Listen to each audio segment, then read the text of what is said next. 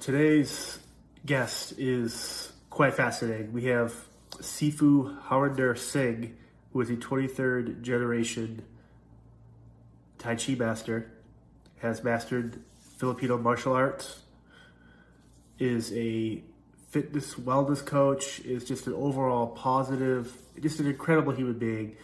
And it's an honor to have him as our guest today. So I hope you guys enjoy. Thank you.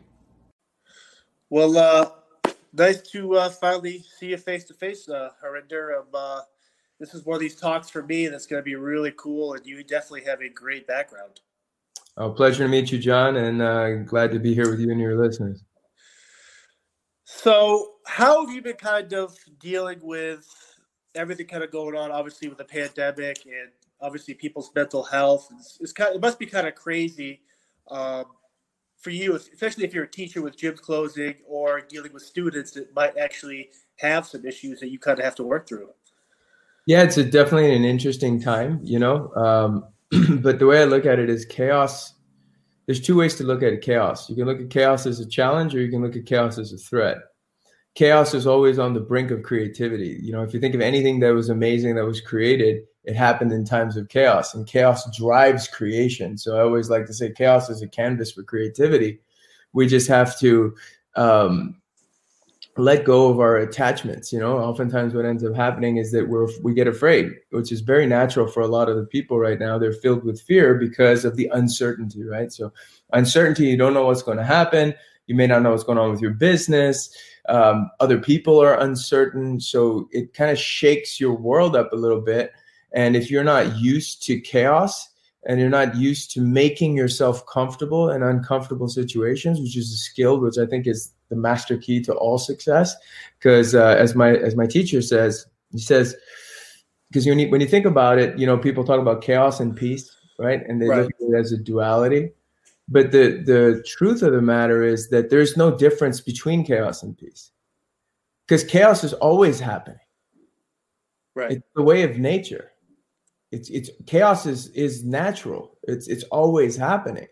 And peace it's kind of like, okay, if I take a martial arts analogy, somebody throws a jab at you and you roll with the punch. That's how you're acting in the chaos. Are you rolling with the punches? Are you freezing? Are you running? Are you submitting? Are you going through all those kinds of responses? The fight, flight, freeze, submit response. What's happening to you in discomfort? And so when uncomfortable situations rise, from my training and from everything that I understand about how things work, it's quite natural. Because our problem, really, what I think this pandemic has exposed is not chaos, really, but it's our love affair with comfort. We're way too comfortable. We live in this Netflix and chill society. Everything is quite easy for us. You know what I mean? I'm not trying to make light of anything.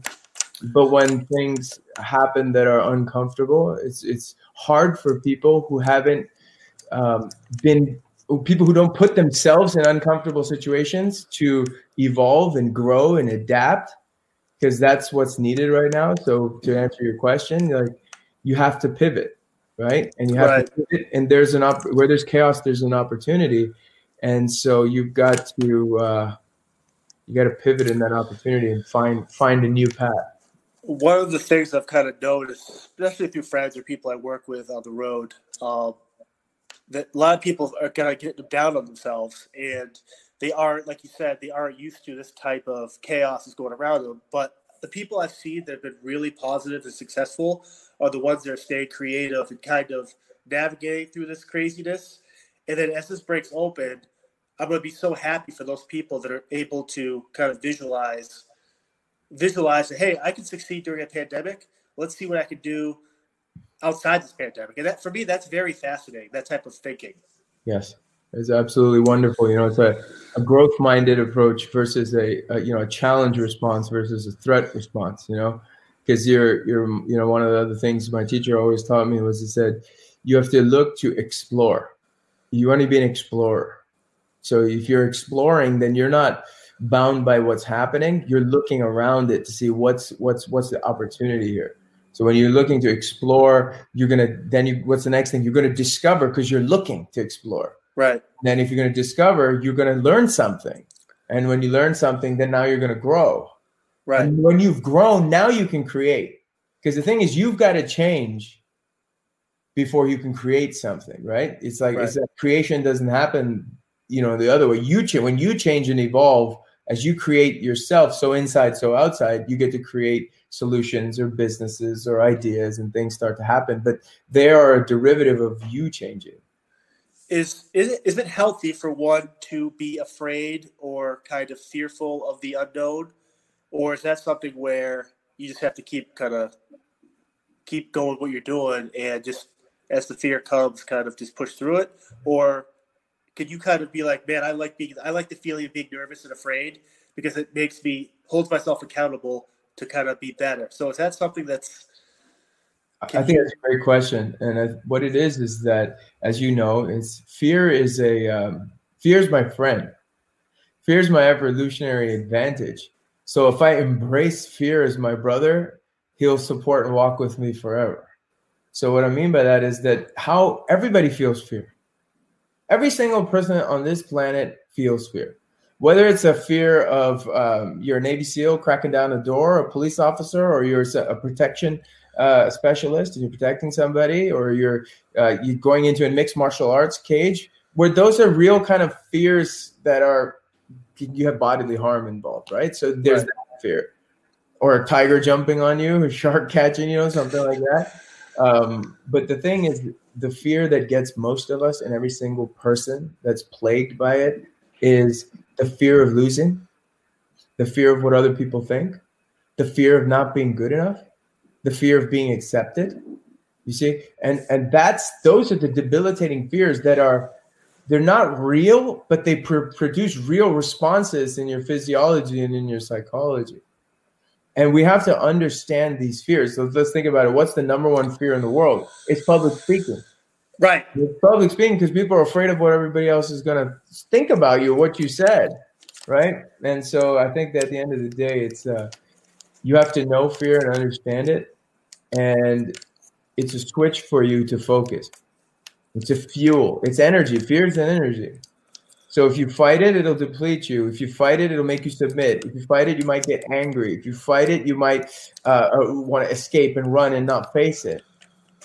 But as soon as you understand, okay, I'm getting nervous, so something of the value is on the line, let me refocus. Let me let go of my attachment to the result. Because that's what ends up happening. We start getting stressed and anxious because we attach ourselves to the result that hasn't happened yet.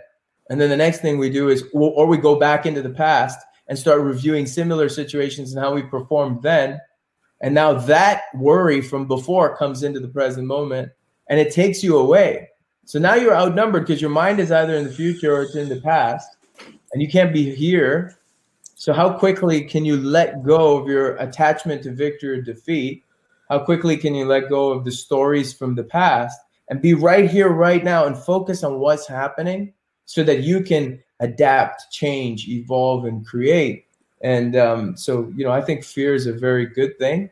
It's how quickly can you recognize it? And then how quickly can you transform that energy and direct it into what's happening? And one of the main things is to let go of your attachments to the past and the future. That's awesome.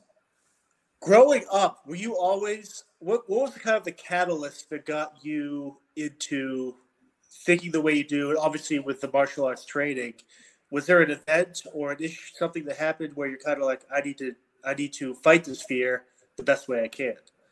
So fear was like a real thing for me growing up. I think, and many times throughout my life, just like many people. I'll give you a few instances. One of the things was when I was younger, I wanted to be a tennis player. I wanted to be a professional tennis player. Wow. And at the same time, I was in karate, right?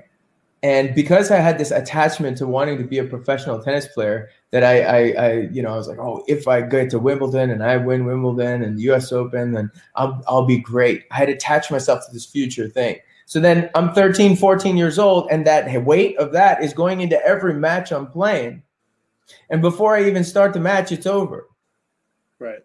Because I'm afraid that my dreams aren't going to come true from like playing Joe across the street from me in this match, right? And then I would look at the rankings, right? And the guy, if he was ranked ahead of me, I couldn't beat him in a tournament. the fear would just debilitate me. I'd have to go take 2 shits. And the fear would just debilitate me. But in practice, that was amazing. So that was happening there. Now in the martial arts side, I didn't have that attachment. So I could go to the tournaments and win without trying if it was effortless for me. So because I wasn't attached to a result, it didn't matter to me because the tennis mattered to me so much. Right. But growing up, I saw that. Also, when I was 13 years old, I lost my hair to alopecia areata, and I started to cover my head. I wore wigs in high school, the whole deal. And so then the fear of what other people thought plagued my mind 24/7. Like, oh, what's that person saying? Was that person looking at me? That whole thing, and that need for approval, because I was afraid that I wouldn't be accepted because I felt ugly inside and shame inside and all this. But it was, it was all happening in my mind. And then finally, when I was in college, I was in the wrong place at the wrong time. And that was the final catalyst where we were celebrating at a bonfire graduation from college, right?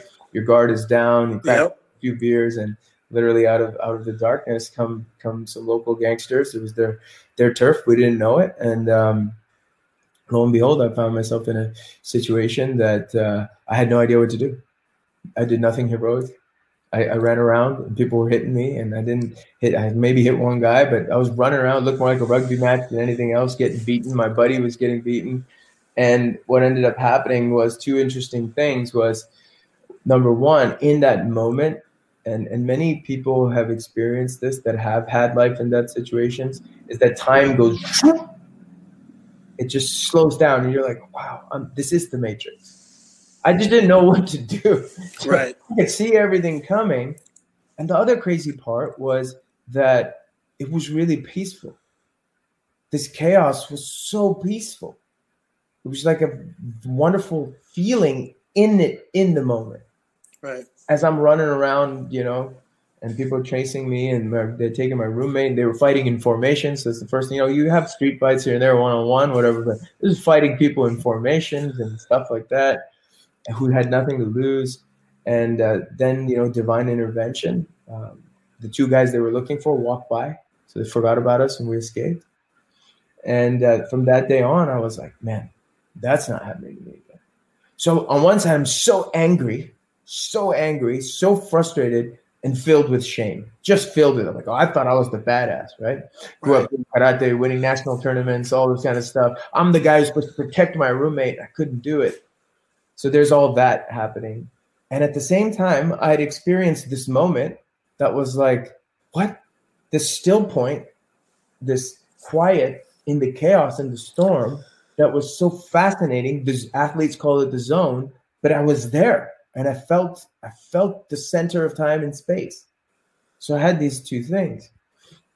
From there, I said, okay, I got a great job. As my background, once upon a time, I was a computer and electrical engineer in the Silicon Valley many lifetimes ago. And during the dot-com boom, I got a great job. I got paid a lot of money.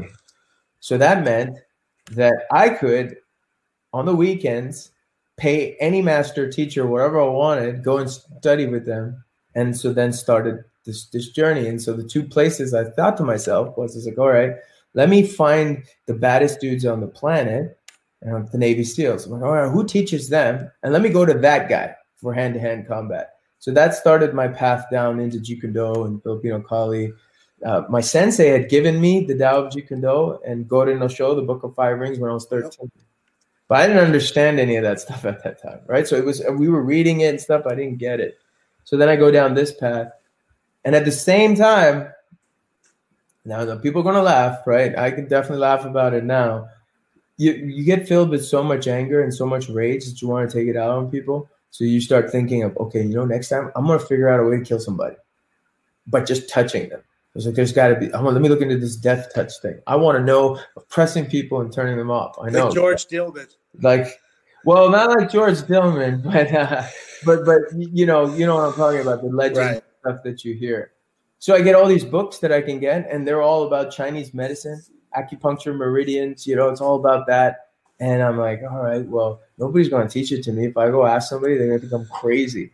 And if anybody does teach it to me, it's probably not real. So I said, I'm an engineer. I'm gonna reverse engineer this. So let me register for a medical qigong course, a 4-year course, doctorate course, and I will re-engineer this. I'll trick the teacher and the master, and I'll re-engineer this. So as I started to get into that, things started to shift because I started to heal myself. Because then I got into Tai Chi, and I wanted to kill somebody because I was filled with anger and rage. Like I want to know how to press somebody and turn them off. And in my book, it's coming out next year, there's a chapter that says from the death touch to the healing hand. And I realized that as I began to heal myself, I started to forgive my attackers. Because had they not attacked me, I wouldn't figure out how to not only heal the issues I was dealing with there, but also all the issues I had in my head, everything else that I was not aware of, and start to understand about healing and helping people through helping myself. And I started to understand that. Then I got into the Taoist philosophy, the Tai Chi philosophy, which is so encumbering, and even from the martial arts perspective and the health and healing perspective, the time and perception perspective. But all of that, we have to let go of our attachments, let go of our angers, our issues, our rejections, our abandonments, our betrayals, and understand that every one of those things and those attackers were blessings from the divine because they shifted my path. Because up until that point, all I cared about was making money and driving fancy cars, Right. stock options. That's all that was driving me because I thought that's what success meant. It was all materialistic. And then I started the journey into the universe. And at the same time, I'm studying over here the Jeet Kune Do, the Kali, the Wing Chun, the Brazilian Jiu-Jitsu, the boxing, and I just go full on into it. And both sides start to get developed. And as both sides get developed, I'm like, oh, look at this. What Bruce Lee's talking about here, Musashi's talking about here, it's right here. Oh, this is how it all kind of works together. And that martial arts then becomes this vehicle for self-discovery and how to honestly express yourself and be of service to the world. As a 23-year generational Tai Chi master, is there a sense of protection on your part to kind of preserve everything you've been taught?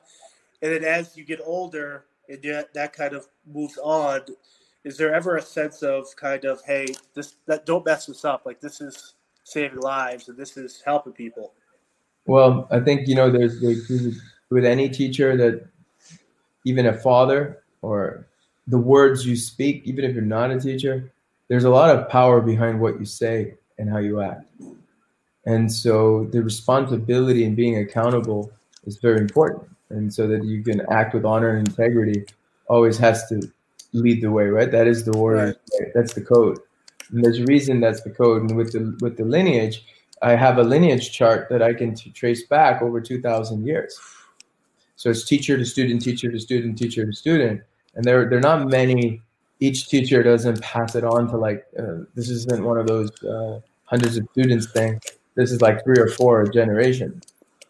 And so I was really blessed for it, and I earned it. I paid the price, not the monetary price, but I paid the price in time. Right. The price in training, and I paid the price in pain. The pain from the physical training, but more importantly, the pain in the emotional training. Because the thing that oftentimes, in philosophical texts and stuff that everybody talked about is whether you look at from Marcus Aurelius to Sun Tzu to Musashi, they're always talking about this concept of dying to the previous version of yourself. And we're in this constant process, and it's very painful.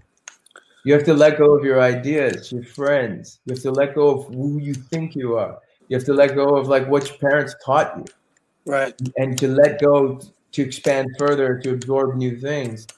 And it is a wonderful thing, but you got to pay the price. And yes, I do take it as a very serious responsibility to see that if I'm on a stage where I could influence people, then I have to be very careful with what I say. But at the same time, see how can I inspire people to find their own talents. There's, as I'm sure there's oftentimes happens is the student-teacher relationship is like this.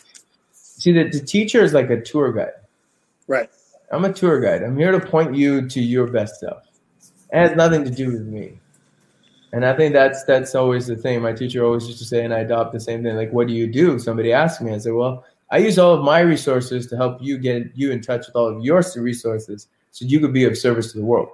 Because most important thing is when we realize it's not about us. It was never about us.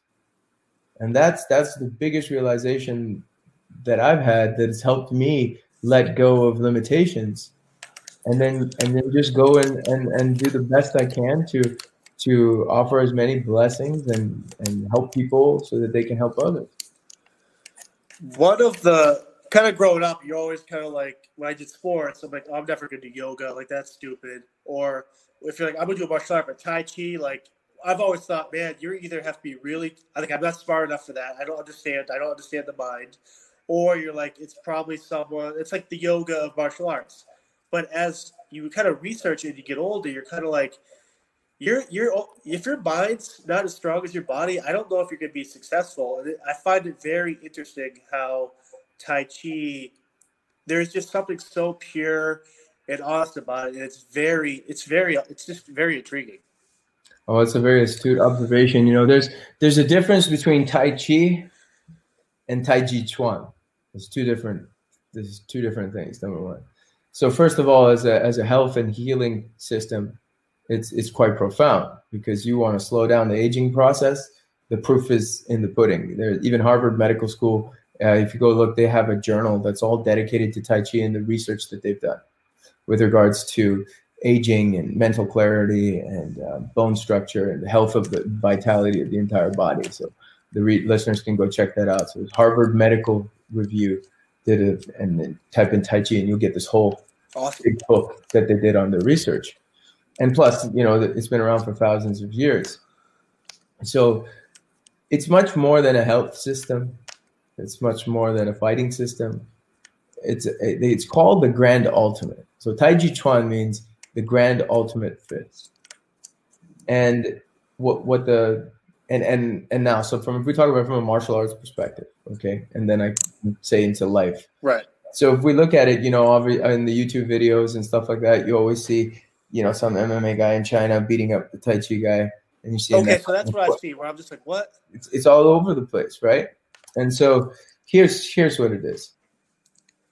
You already need to know how to fight before you do Tai Chi. I'm gonna be dead honest. You already need to know how to fight. It's an advanced art. You can't go to your MBA school or to get a PhD without getting undergrad or going to high school. If you've never been punched in the face, then you have no business doing Tai Chi as a martial art. Okay, as a health and healing system, sure, everybody can go do that. As a Qigong system, energy system, meditation system, for sure. Now, here's the advantage that people don't see. And you were talking about the mind, right? It's about time and space. So beyond martial arts, beyond techniques and tactics, and you know this in personal protection, it's your awareness is your weapon. Right. So we always say weaponize your awareness. Your awareness is your greatest weapon. The person that is least experienced is the one that something happens, then they react. Someone a little bit better, something happens, now they choose a response. But it's still later.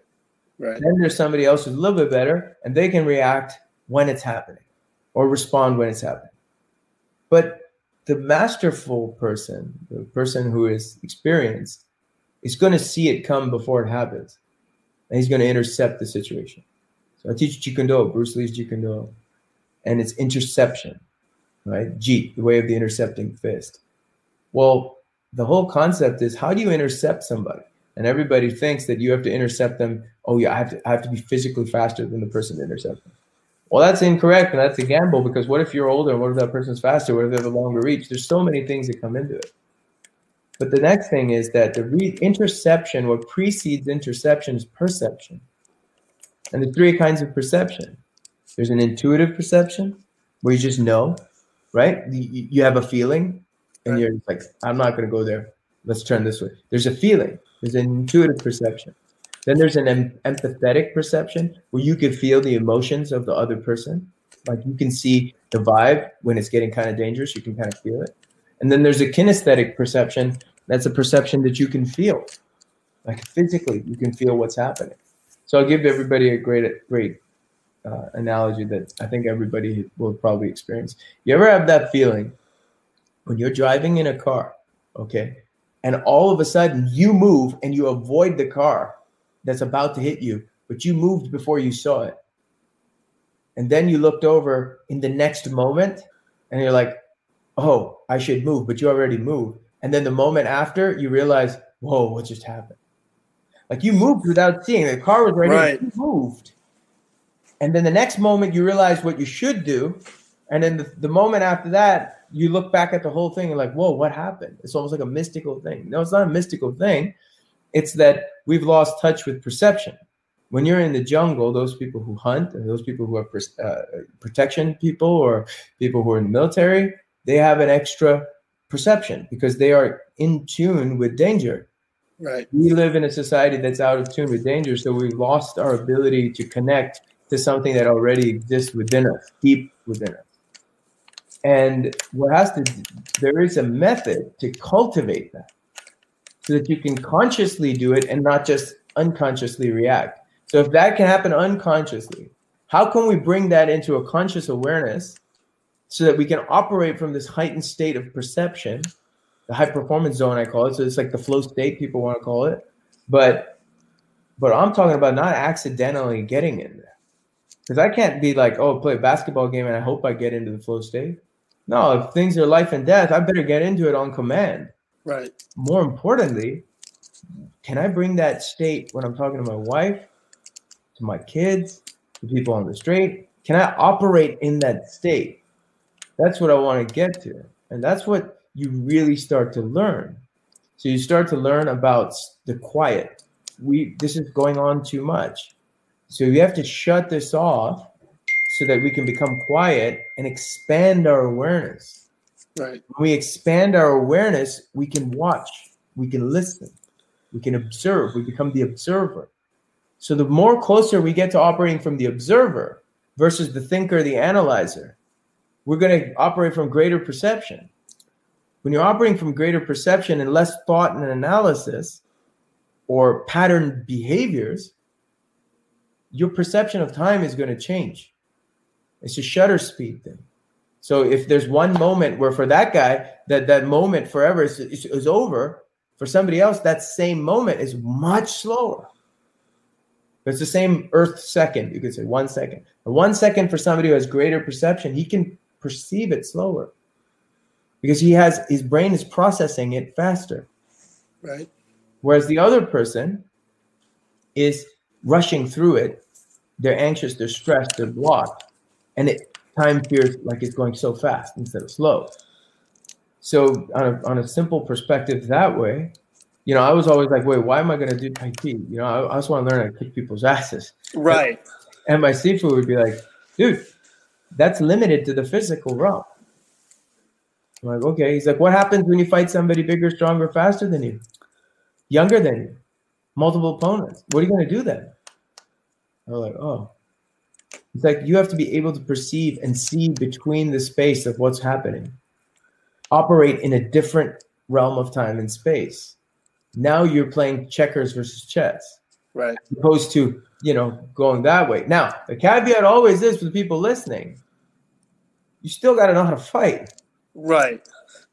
You still have had to have been in the grind. You got to be able to take punches, roll with punches. You have to be able to know what to do under stress. Then the next piece that happens is that what we want to do is we want to find the stillness and the chaos and make that a weapon. Right. And that's what it teaches on a much higher level. So then now even outside of protection or outside of martial arts or outside of military or sporting events or big meetings, I work a lot with Silicon Valley executives, high performance entrepreneurs. Like, but my big business is consulting. And it's the same thing. It doesn't matter what your craft is, whether you're a salesman or you're a professional athlete or you're a security specialist or you're a Navy SEAL or Secret Service or an entrepreneur. What's going on in here and your perception and your ability to perceive time and space and your ability to not react. Maybe we get emotional and we react. How do we override that? And there's a thing, it's not necessary to react. How do we not get emotional? Because the moment you get emotional, awareness goes down. So how do we detach from the situation? How do we pull ourselves out of the situation regardless of what's happening? Right. View it without emotion. Create a plan and execute it in chaos and do it all like that as a natural reaction or response. That's the art. Is there like a ranking system, like a belt or tiered down? Like how do you kind of move up in like the Tai Chi realm? Is it just time into the training? There's not a belt system per se. There's training you do, and then after you do training, then you become a disciple. If you're chosen, you become a disciple, and past that, then after that, then the real teachings begin, because then you've qualified for the teachings. So it took me about 6 years. And then after you become a disciple, then you become a Sifu, and then more. So the teachings are hidden, and then you get access to more teachings. And so it took me about 10 years to do that. And then you start again. Right. And so it's quite fascinating journey, but it's as the teacher says, you got to eat the bitter to taste the sweetness. Right. So that's the thing. As an instructor or teacher or a coach, is it tough for you to sometimes have a student in front of you who's not willing to help themselves? How do you kind of help someone that doesn't want to help themselves? Or is that one of those things where you're like, hey man, why are you here? It's like, you can't. Okay. You can't help somebody who doesn't want to help themselves. I think that's one trap that a lot of teachers fall into. They want to fix people. I'm a teacher. I'm not here to fix you. Right. There's a big difference. I'm not a doctor. I'm not here to fix you. Because if you're not ready to learn, I'm not a salesman. I'm not here to convince you. I'm not here to fix you. And that's the problem that ends up happening. Then you get a student that is not ready to do the work, is not ready for the information. And then you take on the karmic responsibility of that person because you're teaching them when they're not ready. So whatever they're going to do is on you. There's an old saying that says, he who thinks he knows but knows not is a fool. Shun him. So the guy who's like, you're talking to him and he's like, yeah, I got it. Yeah, I got you. Yeah. I got you. Yeah. You haven't even finished. And you're like, okay, I guess you got it. Cool, bud. Then there's another guy who is he who does not know but wants to know. He's a student. Teach him. He's like, hey, man, I have no idea. I would love to learn. I want to know. I'll do whatever it takes. Please. There's that guy. So he's a student. Teach him. His cup is empty. The other guy whose cup was flowing over before you even walked, walk in. You know what I'm talking about. You've seen right. So many times. And same thing with clients. If my client is going to be that, the interview is over. Because I'm not going to sell you on what I do. Because this is not selling, and I'm not here to fix you either. I'm definitely not here to motivate you. I don't believe one human can motivate another human. Interesting. It's impossible. Because then if I motivate you, you rely on me. No, yeah, makes perfect sense. You rely on me. That's why there's like a million motivational books. Because it doesn't work. You have to be self-motivated. If it doesn't mean anything to you and you're not willing to change, you think reading a book or going to like an event or listening to some guy is going to make it change? You don't have the self-worth enough to change. It's not of value to you to change. It's not going to happen. Right. You're just going to have an excuse. And then you know what's going to end up happening? Because you were unwilling to change, unwilling to do the work. Then you're going to come back and you're going to be like, man, that guy's stuff doesn't work. And they throw all this money at these crazy. I mean, I love Tony Robbins. I think he's very inspirational. But I know some people that have gone a bunch of times. They're like, well, maybe it'll work this time. Well, what's not working? You're the one who doesn't want to take what he's saying, or you don't want to make yourself better. It's just weird how people throw money away just to try and make get the appearance and I'm spending $1,000 this weekend class. I'm going to feel great. Well, come Monday morning, you're still the same person. Yeah, it's spiritual materialism. That's what ends up happening. You're like, oh, I learned this, so you could go tell your friends what you learned, but you didn't actually change. Right. And so what happens is that, see, now Tony Robbins, I think, is amazing. He's motivated lots of people to do lots of things. And there are certain people that are going to come into his space who don't need him for motivation, but then will take his information and act on it. That's different. That's totally different. They're going to act on it because it's of value to them, and then they're going to put in the work. But what happens oftentimes is there's this thing, the difference between shifts and transformations. Okay, so for example, man, anybody who's a professional should have a morning routine. If you don't wake up and don't have a morning routine, I mean, what are we even talking about? Like, if you're not meditating or even sitting doing box breathing or something, and if you're not doing those two simple things, if you're not working out, if you're not staying in good shape, if you're not even doing those things, I mean, what conversation are we going to have about high performance? You definitely shouldn't be out there with people. If you can't make your bed, you want me to make your life? It's crazy when you think about it. It's crazy. Now, here's the thing. Just say, okay, you establish a morning routine. You wake up, you wake up, you drink some water, you break a sweat, you do a little meditation, you do a little journaling, right? You have this process going, which is very important. You do some meditation. Now, throughout the day, you go throughout the day. Now the day goes up and down, and then you come back, and the next day you do it again. So the morning routine shifts your state. So you go from point A to point B of yourself, of version 2.0. Then you go throughout the day, and then you come back the next day, and then you do it again. But you didn't transform. Right. You didn't change. You shifted. So here, I'm here. I shifted my perspective from here to here. But I didn't actually change. We didn't change the person experiencing the shift. Shifts are important, but shifts don't lead to transformations. Shifts are like brushing your teeth every day. Every day you got to brush your teeth. Right. But your teeth don't become different by brushing your teeth. They're just not dirty. So what I'm trying to say is that transformation, there's a whole different process. And for transformation, the old you must die. Your patterns, what we call the acquired personality of who you think you are, everything you learned from everywhere else that's put you in a box of how you make your decisions, how you think, how you see the world. All of that has to be shattered. So then you can see more, and you can see more. Then you have to do that, you have to start letting go.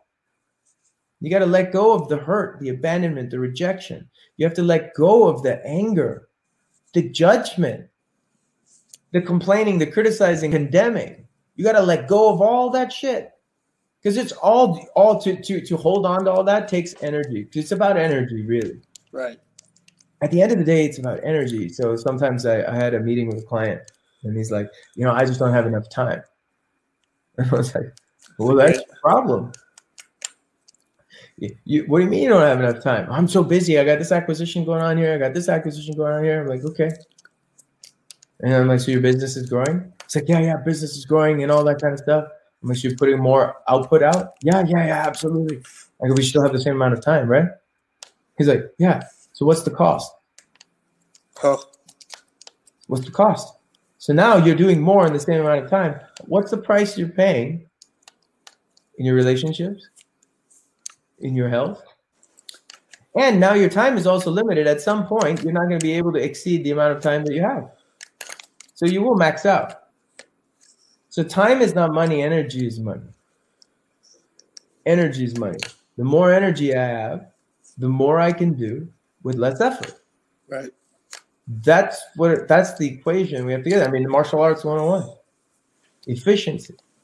But what ends up happening is that, so somebody does meditation, and oftentimes, why does meditation not work for a lot of people? And I'll tell you the reason. Spider coming on my head. Why meditation doesn't work for a lot of people is, first of all, it takes 15 minutes just to quiet the maniac in your head. Fascinating. It takes 15 minutes just to quiet him. And I'm not talking about building energy. So energy, and what do we, by energy, I mean your life force energy. You can call it chi, you can call it prana, you call it bioelectricity, whatever you want to call it. But there's an energy that we need, right? You can either have low energy or high energy. Everybody understands what I'm saying. You don't have to get esoteric. It's energy. What's your energy? When you go to bed at night, are you an energy surplus or are you an energy drain? That's the first question I ask you. So at night, so in the morning, you do your morning routine, you up your energy, then you use your energy throughout the day dealing with people. You go up and down with people throughout the day. So situations, circumstances happen, stress, anxiety happens. You complain, you criticize, condemn. Energy is just spewing out everywhere. So now whatever you built in the morning, at the end of the day, what's your surplus? Are you at surplus or are you at negative? Almost always, everybody's at running low on negative. So they go to bed on negative. So the next day they come back lower than they were the day before. So then they do the exact same thing and go through it. So guess what's happening? Every single day, you're slowly but surely moving closer and closer to your death, and you're going to die with less energy anyways. Right. So what ends up happening is, what do? What we have to look at it is like this. So my teacher gives this meditation, and then he gave this meditation to a student, and the student went and did it for 20 years. And the student saw him again after 20 years and said, hey, Sifu, I did the meditation you told me. It was awesome. I did 15 minutes a day for 20 years, and I didn't miss a day. And teacher looks at him and says, I feel sorry for you. You didn't listen to what I said. So 15 minutes is just to keep you where you are. Right. So for 20 years, you didn't even move forward. You just didn't move back, which is better than moving back. Most people are sliding back. Right. Right. But the thing is, so 15 minutes is just enough to quiet this, because 15 minutes that's why I call it mind boxing. This is not like Kumbaya. You're going to war with this guy in the head who's a maniac who doesn't want to shut up. So we got to shut that maniac up, the maniac in your mind, the monkey in the mind that's just telling you all the time, yapping, and never shuts up. 15 minutes, we need just to beat him down. Then after that, the next 15 minutes is where you build energy. So that's one piece. Right. The second piece is, throughout your day, how many times do you react? Every time you react, every time you get emotional, you're using energy.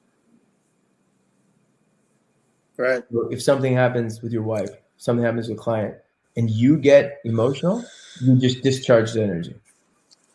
That's why we say it's not necessary to react. That's why you have to be the observer. You have to be detached. Right. Not only from a performance perspective, but from an energy gain and drain perspective. And last but not least, we have to take a look at all the things that we have not let go of and processed and healed from the past. All the anger, that stuff. And people are like, oh, I dealt with it. No, you're just indifferent now because you have a legendary denial system. Right. Right? So, but it's stuffed in there. And to be stuffed in there, it requires a charge. It needs energy. It's like everything that you haven't processed, you're holding a ball, like a floaty ball under the water. So that's draining energy. So what has to happen is you start to, and this is why people quit and they can't transform, because it's painful, because everything you're holding on to let it go, you're going to have to feel the same pain. You have to go back and visit the same situation. And that's why they quit. Like, oh, I'm going to go over here to this other teacher. I'm going to read another book over here. I'm going to go find another New York Times bestseller. And what happens is, with all the knowledge that's out there, and trust me, I have thousands of books, thousands, but they all are leading to the same thing: is here's this strategy here, there's that strategy here. Let's do a shift here. Let's do a shift here. Let's use this tactic here, and let's use that tactic here. But they're not fundamentally changing the person deploying the tactic. Right. So you still come back to the same spot. You get a result, but you come back to the same spot. So I think what ends up happening oftentimes is that's why it's missing. And this is all, by the way, I'm talking to you, it's all Tai Chi philosophy. Right. And then I used to teach, I used to ask my teacher, I'm like, what does this have to do with fighting, right? I'm like, come on, man, what is this? I don't want to learn this stuff. What does it have to do? It's painful. I don't want to deal with it. And he was like, cool, pretty much. He's like, you don't understand that if you want And then he would like, oh, you know that Matrix moment you felt? I'm like, yeah. And then my eyes would go, oh, yeah, totally. He's like, that requires energy. I'm like, oh. So if you haven't processed all these emotions, that's draining energy. And next, when you get in a fight, who do you think's fighting? Is it you or your emotions that are coming up? Right. When you fight, you got to get a boost. As you keep mentioning your teacher, I find it very fascinating. You yourself are still a student, and so that must help you help your students in a kind of a weird kind of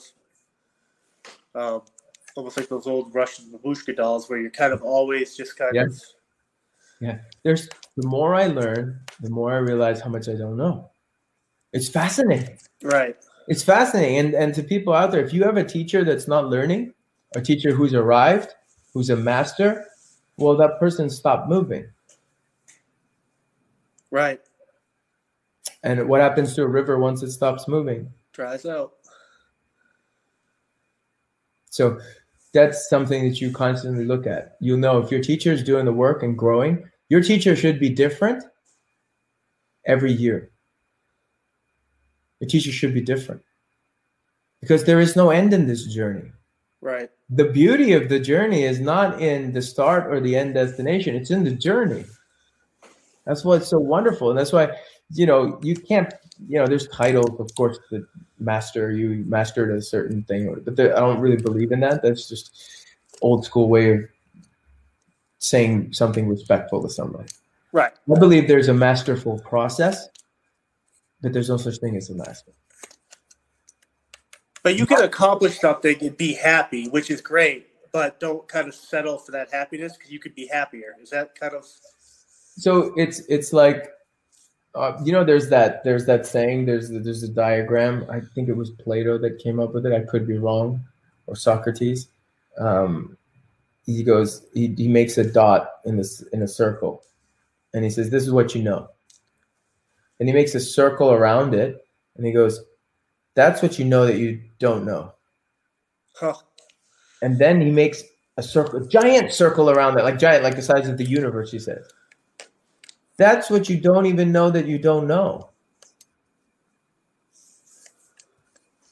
Wow. So I was like, I study with my teachers 6 hours to 8 hours a week. Incredible. Because there's so much. There is no limit to the inner verse. Everybody, and back to what you were asking about, and to listeners listening. If I was to tell you one thing that I've discovered is, and it's true from the writings of the greatest martial artists, warriors, business people across the board, they've said the same thing. Do not look outside of yourself. I like it. The kingdom of heaven is within. Right? Guru, what guru means is the light within you shines out. That's why you can't have a guru. You can't have a guru because the point is that guru literally means from darkness to light. That's the light inside of you is shining out. So when you're looking for approval, you're looking for acceptance, you're looking for skills outside of yourself to make you happy, you never will be. You never will perform. You can learn from people who help you go inside so that you can discover what is your gift. That's the whole reason why we're here. And this is the whole reason why many people can't be happy or they can't perform to the highest abilities because they're looking outside of themselves for the answers. Now, that doesn't mean you don't go and learn, but go to learn to direct you inside so that you can learn to honestly express yourself and discover what are your true gifts. What are you? Right. Why are we here? It's an existential. Yeah, why? Right. But why are we here? But really, it's like, more importantly, what are you here to do? Right? And only inside you know that you got to go in.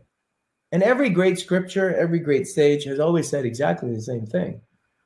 And so in this world, if you look at it, I've been writing I've written many books and articles on martial arts and stuff. I have a book coming out on martial arts. It's called Enter the Tao from Black Belt Magazine and Black Belt Publications by the end of this year. Awesome. And then I wrote Mind Boxing 4 years ago, How to Win the War Within. And it's a high performance philosophy, self-realization kind of book. And but I haven't put it out because I had to go deeper. 4 years ago, Jack Canfield read it, and he's the one who wrote the Chicken Soup. Chicken Soup, right? And great man, wonderful person, and he wrote the foreword to the book. But I wasn't ready. I gave it to people who were the training officers at the Secret Service. They wrote it, read it, gave me great letters, all that kind of stuff. But it wasn't ready yet. And the reason it wasn't ready was because I wasn't ready yet. You know what I'm saying? And so we try to create. I had to go deeper and deeper and deeper to understand. And then now I can tell you honestly, I was like, okay, because that book, when I was first writing it, it was about me. I mean, candidly, and I'll be honest, it was about me. It was like, hey, I want a best-selling book because I want money and I want to support my family and I want speaking gigs and I want engagements. But if you notice in every single thing there, it was like, I want this. Right. When the I died and I got the spiritual slap across my face one day in meditation, it was like, it's not about you, fool. And I'm like, oh. And then the question changed to how many books am I going to sell to how many people am I going to serve? Right. And then I was like, okay, so now I know when it's going to be right. And that's the same thing in life. And now I don't want the listener to get to the point where it is about survival. So you have to learn to survive first before you can learn to thrive. If I can't take care of myself, if I can't take care of my family, I can't take care or help anybody else. Love yourself as you love thy neighbors. It means you love yourself first. It means you got to put your oxygen mask on first. You got to make sure your family's taken care of first. But the reason why, when I work with like these big time successful executives and stuff like that, and I'm like, well, what do you want? Why do you want to be successful? And I want to get this and I want to get that. And but it always comes down to they want acceptance because there's a hole. They want security. That's their pride and ego talking. And they want control because they're afraid. And so those are the things that are there. And I'm like, no matter how much money you acquire, how many buildings you buy, whatever titles are in front of your name are going to give you that. It's always going to keep you away from the truth that's inside. And every single one of us, we have one mission. That's to work on ourselves till we can get to the point that we can help other people. It's that simple. Right. But you got to work on yourself first. You know what I'm saying? And that's the priceless gift that we could give to people. But it doesn't come without first handling your own business. So if somebody says to me, I want to run a successful company, and I try to do that and be successful quick. Why do you want to be successful quick? Well, the sooner I can own my time and space and my family's taken care of, then I have more time to help people. That's why people should get successful quick. That's why you should make a lot of money. Money's not bad. It's energy. It's great. Be successful, but know that what's driving you to be successful quick is so you could handle your survival needs and your family needs, so then you could do what you came here to do. Right. How did you kind of go into the Filipino martial arts? It seems like a very aggressive, very kind of 180 from kind of like the Tai Chi mental, kind of that type of. And then you look at some of like the Eskrima, and you're just kind of like, wow. Like, for me, I'm looking at you, I'm like, I can picture you doing both sides. It's how you kind of operate in the between that, where it's very fascinating. Well, when I went the street fighting route, right, on the other side, so I'm going the Tai Chi, Qigong, Death Touch route here. And at the exact same time, I'm going the street fighting route here. Right. And as I started to get into Jeet Kune Do and started learning from a lot of the different students that Bruce Lee had, the first and second generation students, and became their, I just fully dive into it all together. And one of the Jeet Kune Do philosophies is that we have to be able to be adaptable. So if you look at most street fights that don't involve like a firearm, there's going to be some other kind of weapon involved. Right. Most probably a Knife. blunt weapon, Right. or a knife, Bottle. Yeah. bottle, blunt weapon, knife, tire iron, you name it, anything they could pick up, right? So that's one thing. The second thing is that most fights are not one-on-one. So if I'm not in a one-on-one situation, and if I can escape, then I need an equalizer. So a knife, a baton, a stick, anything I can pick up in my hand becomes an equalizer to help even the odds, especially in a mass attack situation. So those are the practical needs, and the Filipino martial arts is a as you start to learn Jiu-Jitsu, you start to see the familiarities between the two, the concepts of interception, of adapting, and then there's a transfer technology. So as you get to learn the weapon, what happens is the weapon teaches you geometry. Everything is geometry. Like I'm back to my engineering nerdness. Yep. Everything is geometry. Everything is lines of attack. Everything comes down to seeing the grid. And once you understand if I can make an X with a stick, I can make an X with a knife. If I make a circle with a stick, I can make a circle with a knife. And you should say, oh, it's transfer. If I thrust with a knife, I can thrust with a jab. You start to see that the weapon is just an extension of the body. The next thing also that ends up happening is when you start to use a weapon, your body mechanics change. Because when you're swinging a stick, you have to swing with your whole body. Not, how sometimes people throw arm punches or something. Now you have to learn to move with your whole body. The next thing is the weapons produce superior attributes. When somebody's swinging a stick over 100 miles an hour at your face, the body is going to learn a jab is in slow motion. So your attributes change. So attributes are things like timing, speed, spatial relationship, reflexes, sensitivity. A sensitivity with the knife, for example, when you're in close, you have to touch on the hand and track the hand because you can't look with your eyes. Because when you get really in close close quarter, you have to physically touch your opponent and feel where they're going to go. Because if you rely on your eyes, it's too slow. Right. So you develop sensitivity. Awareness, like we talked about, is another attribute. Strength, speed, stamina, those are the normal ones we talk about.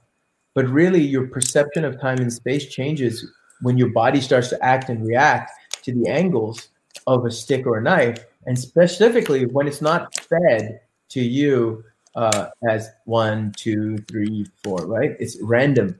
And your brain starts to pick up, it starts to process information way faster. So really what that does then, it gives you the perception that time is slowing down. And that's what we're doing, the capacity of the brain to process faster. That's what we want to do. And the Tai Chi also does that in the same way. So now you're having, one is by yourself, becoming quiet by yourself. And then what happens is so that's stillness in stillness. So if I'm just doing a standing meditation, stillness and stillness. Then if I'm doing moving super slow, it's stillness and there's movement. My eyes are open. Then there's stillness in movement with a partner who's kind of feeding you different things, and you still have to maintain the stillness while executing your strategy. And then you progressively get to the point where you can maintain stillness in chaos, in randomness, where you don't know it's coming, but you can still maintain it. So you have to first go from stillness to stillness, all the way to stillness and chaos and randomness as a progressive training method to get you there. And so you have the perceptual side of it, the tactical side of it. So you have the tactics and the awareness, and what links them together is the breathing. By tracking the breath or tracking the heart rate. So like for people out there, the next time you are doing a drill or you're training, see if you can feel your heart rate and keep track of your own heart rate while you're doing it. Oh, wow. See if you can keep track of your breath. When are you holding it? Because when you hold it, what's going to happen when I work with police and law enforcement, the reason my success in that realm, we've trained over 200 agencies now, is because solely of course, tactics and strategies are sound, but it's the mindset and the awareness of how do we breathe and make ourselves calm in the chaos. That's a different breathing than when I'm kind of being more meditative and slow. But you need that also, and you need the chaos also, because you're kind of developing the skill here, and then now you're transferring it in chaos. And then you start to see it everywhere in everything you do. So it's fascinating, and I think that back in the day it wasn't separate. Every warrior understood it. Right. They understood that there's the tactical, the technical, the physical, but then there's the mind, which has no limit. The physical has a limit, but the mind doesn't have a limit. More specifically, and I'm not going to get woo-woo, but specifically in your ability to process information. So if the processing power of my mind is much greater, that means I can process more information in the same second than my opponent. Therefore, I will have the advantage. It's simple. It's just like computers. Why are some computers faster? They're faster because they can process more information and more data in the same moment. And that's what we want to get to. And there's a method progressively to do it. And that's what I learned in Tai Chi was that method. And then I apply that to everything I'm doing. And it's fascinating because now, like, every sparring session is a session, every chaotic session is a session where you're like, wow, I get to go back to that moment when I was attacked and feel that same experience. Because now I have that reference point of where to go in meditation, where to go in training, where to go when I'm teaching, also where to go when I'm talking to my kids. Like this morning, I'm driving. I take my kids for a walk in the morning, and they just got this new car. I have two boys. I have a 5-year-old and I have a 20-month-old. And there's a 2-seater, so one's driving and the other's sitting there. And there's this moment where I'm watching them, and my younger son is getting bigger. He's kind of chunky, and my older son is kind of lean, and he's a little taller. But I could see them both, and I'm just looking at the backs of their heads as they're driving that car. And it was like, and it was the most fascinating, wonderful, beautiful moment ever, because I said, they will never be there again. And I also understand. Wow. And I also understand that they're not going to be this age again. And that snapshot of this moment, wow, I love them so much. Whoa, look at that moment. Look at that silhouette of their heads. And you can have this every day so that you don't, when they're 18, go back and be like, oh man, they were so cute when they were this age. I'm sucking all that in right now. You know what I'm saying? Because I don't know if I'm going to be here tomorrow. None of us do. Right. My teacher says, Sonner, to-do. He goes, you guys do a to-do list?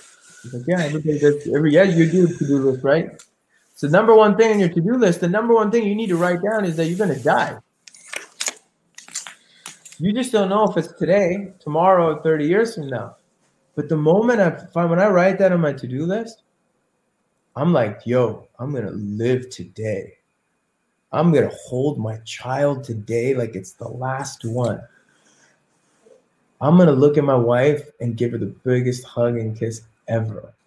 I'm going to meet people on the street and smile and greet them with a loving, kind smile. And I'm going to get the most out of life every moment. I'm going to choke the shit out of life every moment. Right. You see what I'm saying? That's what it teaches. It brings us. And Marcus Aurelius said it the best. He said, memento mori, every man must die. But what he's saying is bring that into every moment. Then all the things you think about that are a problem, all the things that you're attached to, all the things that you think that you're complaining about, condemning and criticizing and all that kind of shit that you get involved in, doesn't matter anymore. What are your upcoming projects, kind of as we kind of move and navigate through this kind of pandemic stuff? Obviously, your book and stuff is coming, but are there seminars? If people want to check you out, do you have a website? How's your social media? Yeah. If you go to @Sifu Singh, SIFU SINGH, you can get to me on Instagram. My full name, Harinder Singh Sabharwal, on Facebook. And I have various projects in the work. So I do a lot of work my clients now is the thing with all the people I work with that are executives and stuff like that, and coaches and managers and stuff like that. It's big time for them. So I'm constantly working with them one-on-one. Mindboxing, I have a website called mindboxing.com, and over there, if you want to do there's a 42-day course on that you can try that can help you center your mind and get focused. It's follow along, so it's like not the same thing over and over. You just pop it in and follow along. Builds you up into a progression. I built that actually for Jack Canfield years ago when I was training his teams. And then currently I'm working on a project that's called The Masterful Man. And what The Masterful Man is, you go to themasterfulman.com.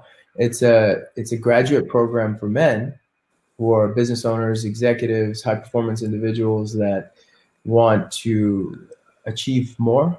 They're seekers. They're looking for the edge, not only in business and life and in their relationships and in their health, but truly want to get to the point where they understand why they're here and what the bigger picture is. And so it's not it's not a program designed for people who are looking for an introductory program, somebody who's been studying, who's been seeking the way, and they know many things and they're in a great place, but they understand and feel something is missing. Something is not there. And how do we go to the next level? And I kind of help them to do that, so that, the whole point of that was to build a program for men where we could develop the killer instinct and a higher consciousness with love and kindness, so that men have kind of like a Fight Club outlet. Right. Yeah, I love it. But at the same time, how do we develop an awareness that's, we always say, joyful, open, love, kind awareness, so that we can be, who we truly meant to be, the whole totality of it all. It's pretty much the warrior's way for the modern man, the ancient teachings. And like I say, or as Mike Tyson always said, everybody's got a plan until they get punched in the face. Yep. I think everybody needs to get punched in the face. Everyone should be, twice. Yeah, it's the fastest way to self-realization. I want to thank you, Harinder, for this. I've learned a ton. I've took a ton of notes, and I'm definitely be ordering some of your books too. Wonderful, man. Pleasure to have you.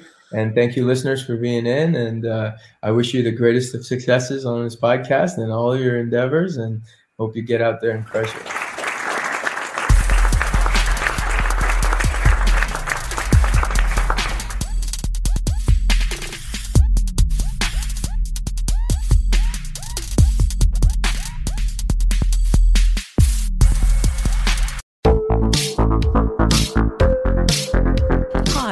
Connie Thiessen, the host of Broadcast Dialogue, the podcast. We focus on Canada and the challenges facing Canadian radio and TV, as well as highlighting those moving the industry forward from podcasting and streaming to new broadcast tech. Check us out at broadcastdialogue.com or your favorite podcast app. I'm Jeff Woods, and I'm shining a light on music and the rock stars who make it. He just was one of those people, he stood out. He was a magic guy. He really was a magic guy. We all have faults. He had the same amount of faults as we all had. This was before Led Zeppelin. Robert was full on. I mean, he was Led Zeppelin without the band behind him. He had the hair, the jeans, the whole thing, and he was amazing. The Records and Rockstars podcast, heard around the world and yours to hear wherever you get podcasts. All the episodes from JeffWoodsRadio.com.